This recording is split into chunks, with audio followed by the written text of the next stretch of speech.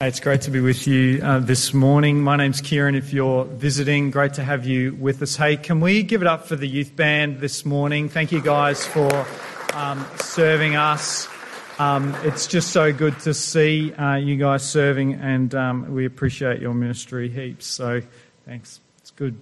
A lot of people say that this story that we're looking at, I hope you'll have it in front of you this morning, Acts chapter 2, verses 1 to 13.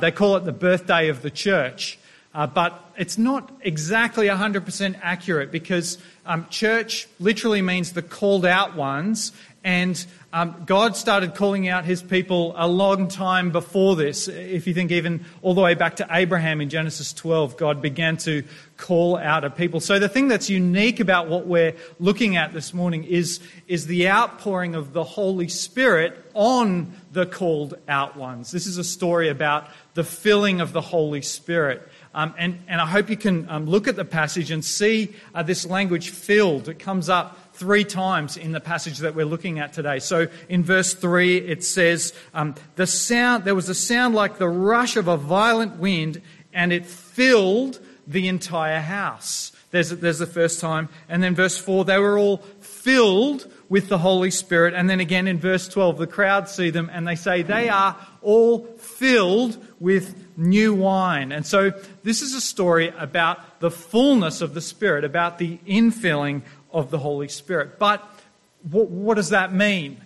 Did you notice that in the last verse that we looked at, that's exactly the question that the crowd asked? So again, if you've got it in front of you, have a look, verse 12, that they look on and they say, what does this mean? It's a good question. And actually, that's the question that we're going to be asking this morning. What does this mean? And as we go through the story, I hope you'll see that to be filled with the Spirit brings the power of a new creation. To be filled with the Spirit brings the power of His presence. And to be filled with His Spirit leads to an outpouring of praise. That's where we're going this morning. Remember that Jesus in Acts chapter 1 verse 8, before He ascended, He said, "You will receive power when the Holy Spirit comes upon you." And now we get to see what that looks like. He says, it will happen, and now we see it happening. And so we get to see what it looks like when they're filled with the power of the Holy Spirit. And the day of Pentecost is marked by 3 different phenomena, 3 kind of unique manifestations of power that we see, what it looks like when they're filled with the power of the Holy Spirit. And the first is in verse 2. Have a look. Suddenly from heaven there came a sound like the rush of a violent wind, and it filled the entire house where they were sitting. That's the first manifestation of this power. There was from heaven the sound like the rush of a violent wind. And I said at the start, this is the power of a new creation. Why is it the power of a new creation? Well, if you cast your minds back all the way to Genesis chapter 1, you will see the Spirit hovering over the waters. Remember that we've said that the word for wind, the word for breath, and the word for spirit are the same word in the Greek and in the Hebrew. So it's hard for us. We read it in English and we see different words, right? Wind, breath, spirit. If you were reading this in the original, the Greek, or in the Hebrew, you'd be seeing the same word. And so when it says a violent wind, you could as equally read a violent breath or spirit. But if we cast our minds all the way back to Genesis 1 verse 1, hey, it turns out there was a wind there as well. In Genesis chapter 1 verse 1, in the beginning, when God created the heavens and the earth was a formless void and darkness covered the face of the deep. Now get this, while a wind from God swept over the face of the waters. In other words, this wind, the Spirit, was absolutely instrumental in creating the world. But then what happened? It all fell apart because of sin, because Adam and Eve turned their backs on God. It all fell to pieces, and that's why we see decay and death in the world. And yet what we see now is that through Jesus' life, death, resurrection, and now the outpouring of the Spirit, this violent wind over this people, this is a new creation. God is bringing about a new creation. He's restoring everything that was broken. But this new creation is nothing like the old one that's subject to decay. This is brimming with eternal life, down to the finest molecule that will go forever and ever and ever. The power of the Spirit brings a new creation. And you get this amazing depiction of this in the Ezekiel 37 passage that we looked at, where there's this picture, Ezekiel gets this picture of this valley of dry bones that represent just this death and decay, the people of God. And then God takes Ezekiel there, and in verse 9, Ezekiel says, God said to me, prophesy to the breath, prophesy to the spirit, the wind, prophesy, son of man, and say to the breath, thus says the Lord, come from the four winds, O breath, and breathe on these slain, that they may live. This is being fulfilled at Pentecost. New life, new creation. Remember that we said a few weeks ago that prayer is the body of Christ breathing. If you don't breathe, you die. Breath is life. And so we see this in Jesus, the body of Christ, on the day of his baptism, where he prays at the River Jordan, and the Spirit descends on him like a dove. The breath of God fills him. And then what do we see him doing? Throughout the Gospels, through his words and through his deeds, we see what a new creation looks like. His healing, his miracles, his signs, his wonders. This is what new creation looks like through the breath of God, bringing the world back together again. But remember that we saw in Acts chapter 1, verse 1, that Luke, who wrote the first gospel, he says, Theophilus, my first book was all about what Jesus, what was it? All that Jesus began to do and teach. That's chapter 1, Jesus. As if to say, what's the story of Acts about? It's about what Jesus continued to do and teach as the ascended Lord. And so in Acts we have this repetition of the same pattern in Luke 3, where again the body of Christ, now the church, not the literal body, the church is gathered, Acts chapter 1 verse 14, praying. The Spirit is poured out upon them and they are filled with the Spirit, and then we see them from the start go out and do the things that Jesus did. They're bringing about a new creation. You know, Jesus in John 10, he says, the enemy comes to steal, kill and destroy, but I have come that they may have life and life to the full. That's what we see Jesus doing, the body of Christ in Luke, and now we see it through the body of Christ, the church, bringing a new creation into the world, an eternal, everlasting creation brimming with life. And so one preacher says that a Spirit-filled church is where discouraged folks cheer up, dishonest folks pay up, sour folks sweeten up, closed folks open up, gossipers shut up, conflicting folk make up, sleeping folks wake up, lukewarm folk fire up, dry bones shake up, pew potatoes stand up. But most of all, Christ the Saviour is lifted up. That's a Spirit-filled church. And you see that from the next verse 14. What does Peter do? He stands up and he lifts up Christ the Saviour in his sermon in the power of the Spirit after the outpouring of the Spirit on Pentecost. And so to be filled with the Spirit brings the power of a new creation, everlasting life. And then we get, with that wind, we catch the sail of that violent wind to mend and bring about a new creation with our lives in the power of the Holy Spirit. It's wonderfully encouraging. And so that's the image of the violent wind, firstly. But to be filled with the Spirit, secondly, the second manifestation of power that we see is fire. Have a look, verse 3.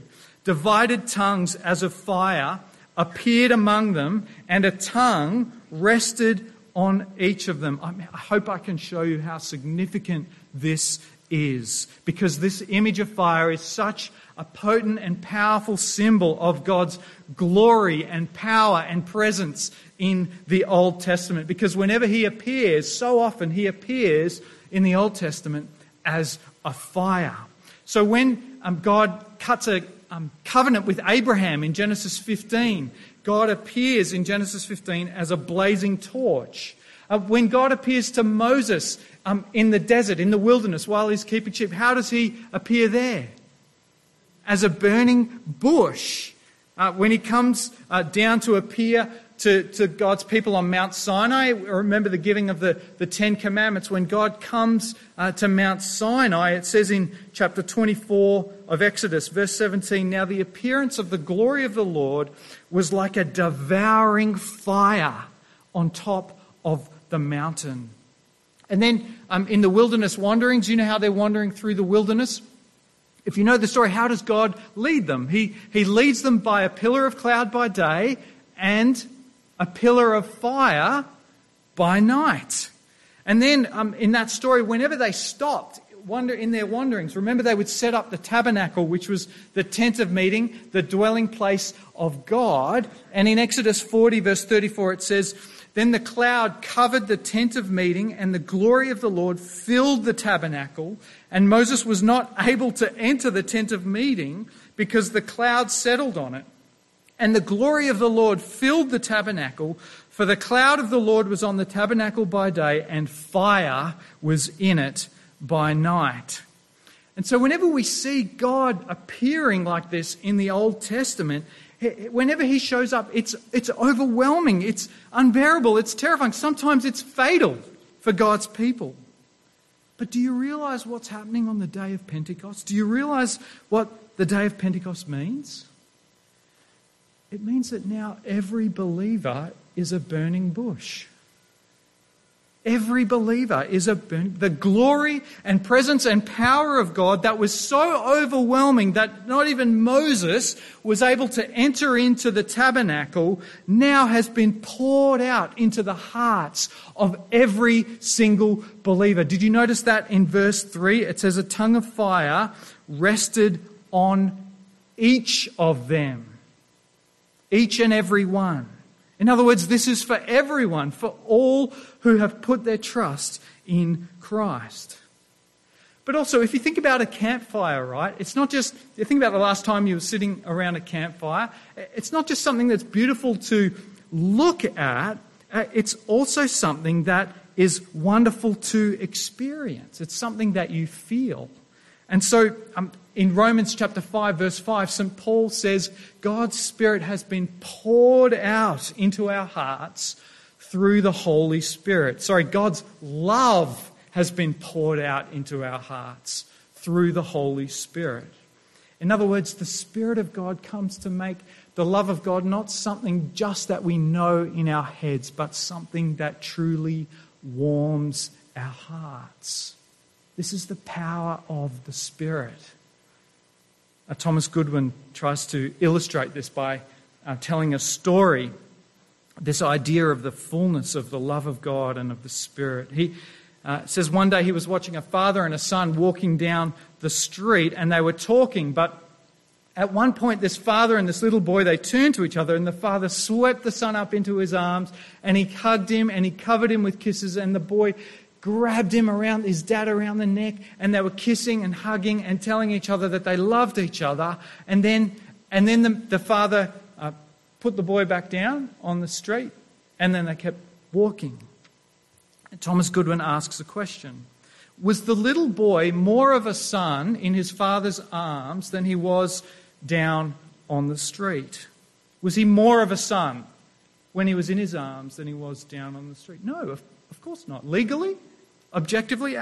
Absolutely not. He was as much of a son in his father's arms as he was down on the street. As much of a son down on the street as he was in his father's arms. Objectively, there's absolutely no difference. But subjectively, experientially, emotionally, they couldn't be more different. It makes all the difference in the world.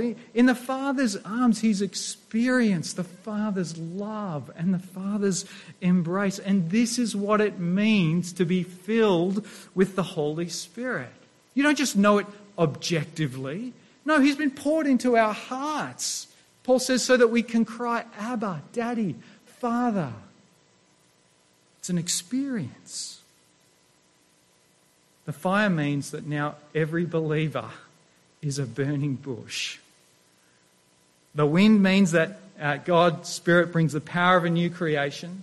the fire that every believer is now a burning bush. But finally, the third manifestation of power that we see on Pentecost is this, the fact that the outpouring of the Spirit brings an outpouring of praise. Can you have a look with me at verse 4? All of them were filled with the Holy Spirit, and they began to speak in other languages as the Spirit gave them ability. Then have a look down at verse 11, that the crowd who's listening to them speak says, we hear them speaking about God's deeds of power in our own language.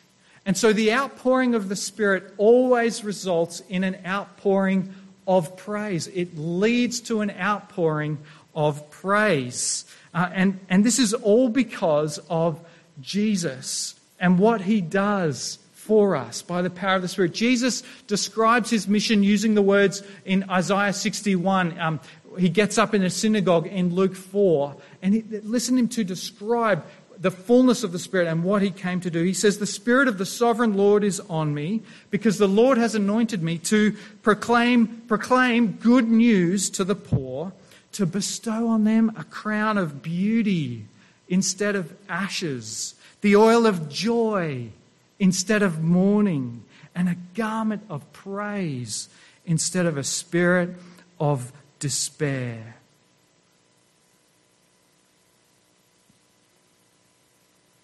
I just love that we've got the good news. I just love that we've got what everyone's looking for. I just love that in the power of the Spirit, we're able to point them to what they were all looking for.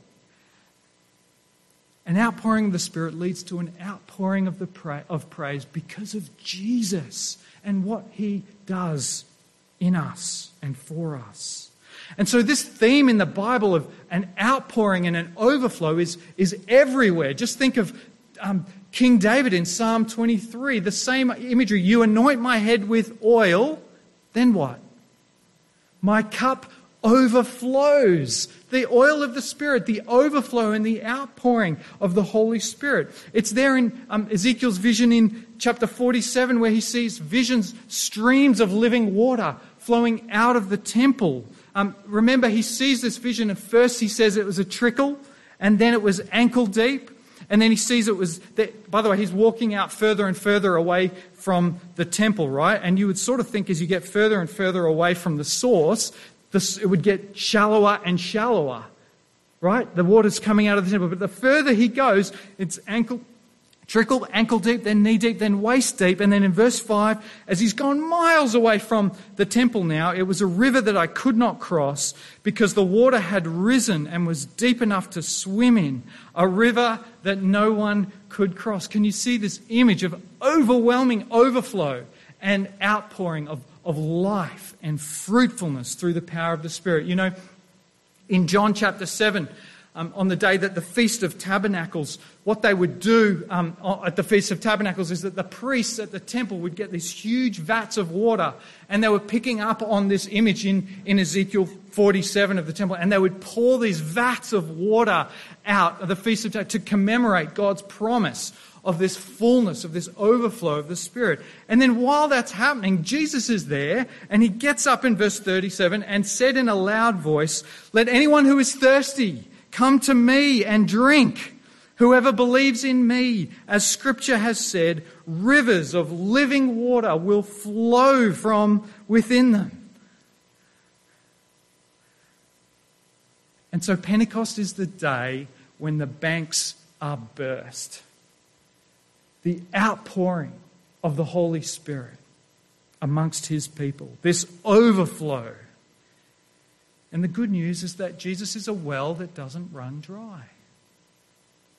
He's a well that doesn't run dry. The question for us is, do you keep on coming back for a drink? Or do you just think you can do it on your own?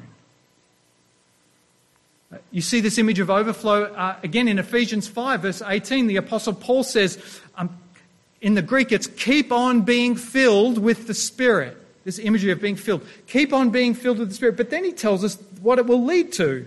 He says, verse 18 of Ephesians 5, speaking to one another with psalms, hymns, and spiritual songs. Can you see the same pattern here? The outpouring of the Spirit leads to what? An outpouring of praise. That's exactly what we see on Pentecost Sunday. They're filled with the Spirit, and then there's an outpouring of praise and an overflow. My cup overflows. And so what are they actually saying, though? That there's this outpouring of praise. What is it? Verse 11, have a look. It says, we hear them speaking about God's deeds of power in our own language. God's deeds of power. Now, the word in Greek for God's deeds of power is megalios.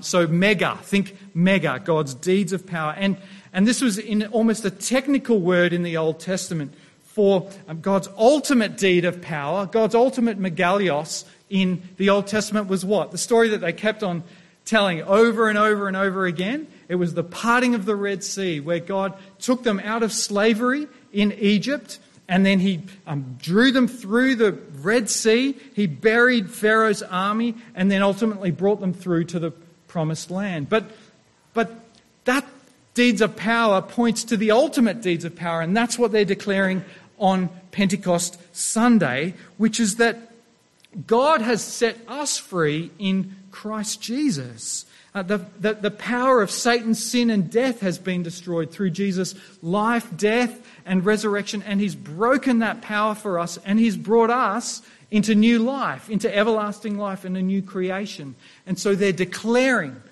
the wonders of Jesus and what he's accomplished for him, his mighty deed in dying for sin and rising and bringing about a new creation. And so do you see how this tells us that the fullness of the Spirit leads to a joyful obsession with the good news of the gospel?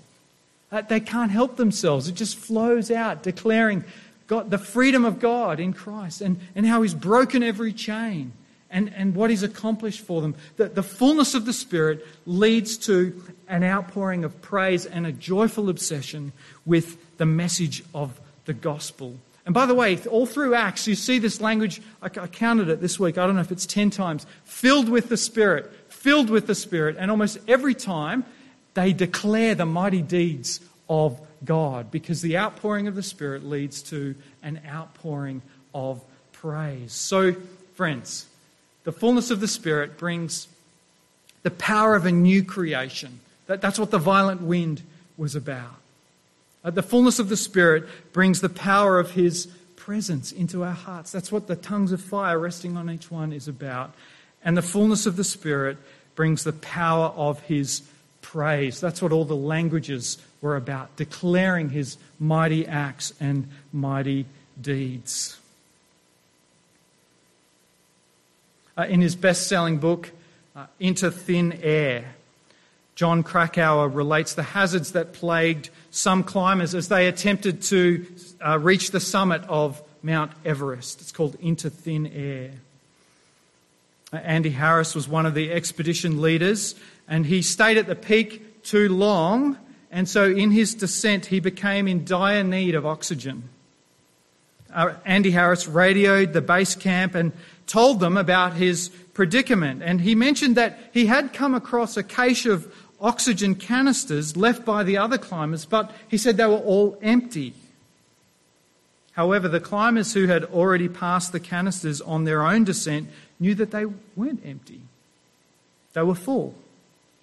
And so on the radio, they plead with Andy Harris to make use of these oxygen canisters that were filled with oxygen, but to no avail. Harris was starved of oxygen. But he continued to argue on the radio that the canisters were empty. You see, the problem was that the lack of what he needed had so disoriented his mind that even though he was surrounded by something that would give him life, he continued to complain about its absence. The lack of oxygen that he had ravaged his capacity to recognize what was right in front of him. Friends, did you know that God has an abundant and bountiful supply of oxygen by his Spirit? But so many of us are suffocating and don't even know that we need it. You're unable to recognize the abundant supply of oxygen that God has for you by His Spirit. And I have to say, until recently, that was me. As your pastor. Unable to recognize the abundant supply of oxygen that God has for His people by the Spirit. You know, in his prayer for the Ephesians, the Apostle Paul, he actually picks up on a similar word to this megalios, the mighty deeds of God. And he uses a word in his prayer about megathos. And he applies this word ultimately to the resurrection power of Jesus. And he's praying for the Ephesians that the eyes of their hearts would be opened and the perception of their mind, they would know the immeasurable greatness, that's megathos, of His power for those who believe. He prays it for all of the Ephesians.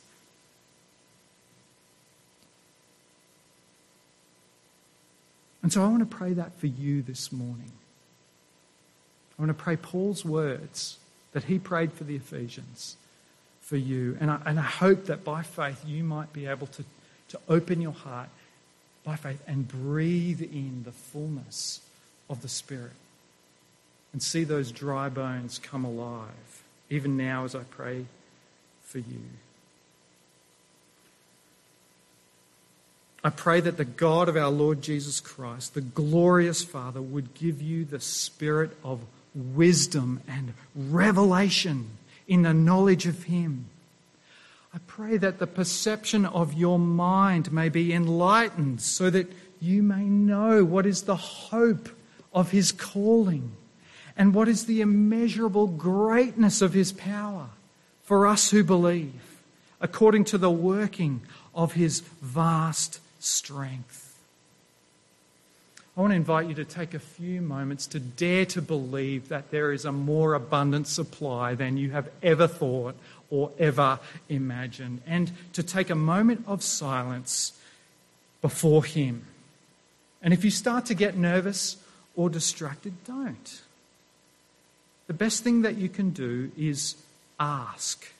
Jesus says it again and again and again. Later in Ephesians 3, to Him who is able to do more than we could ask or imagine. And so I want you to take some time in silence to see if you can ask, to see if you can imagine. As the hymn says, thou art coming to a king. He's the King of life who defeated Satan, sin and death. Large petitions with thee bring, for His grace and power are such that none can ever ask too much. I'll shut up in a second. He says, come like a child. My children don't go, ooh, I better not ask that. Oh no, I can't ask that. Oh no, I won't ask that. Oh no, that's not appropriate. He wouldn't give me that. No, they ask. Jesus says, come like a child. Be a child. Let's pray.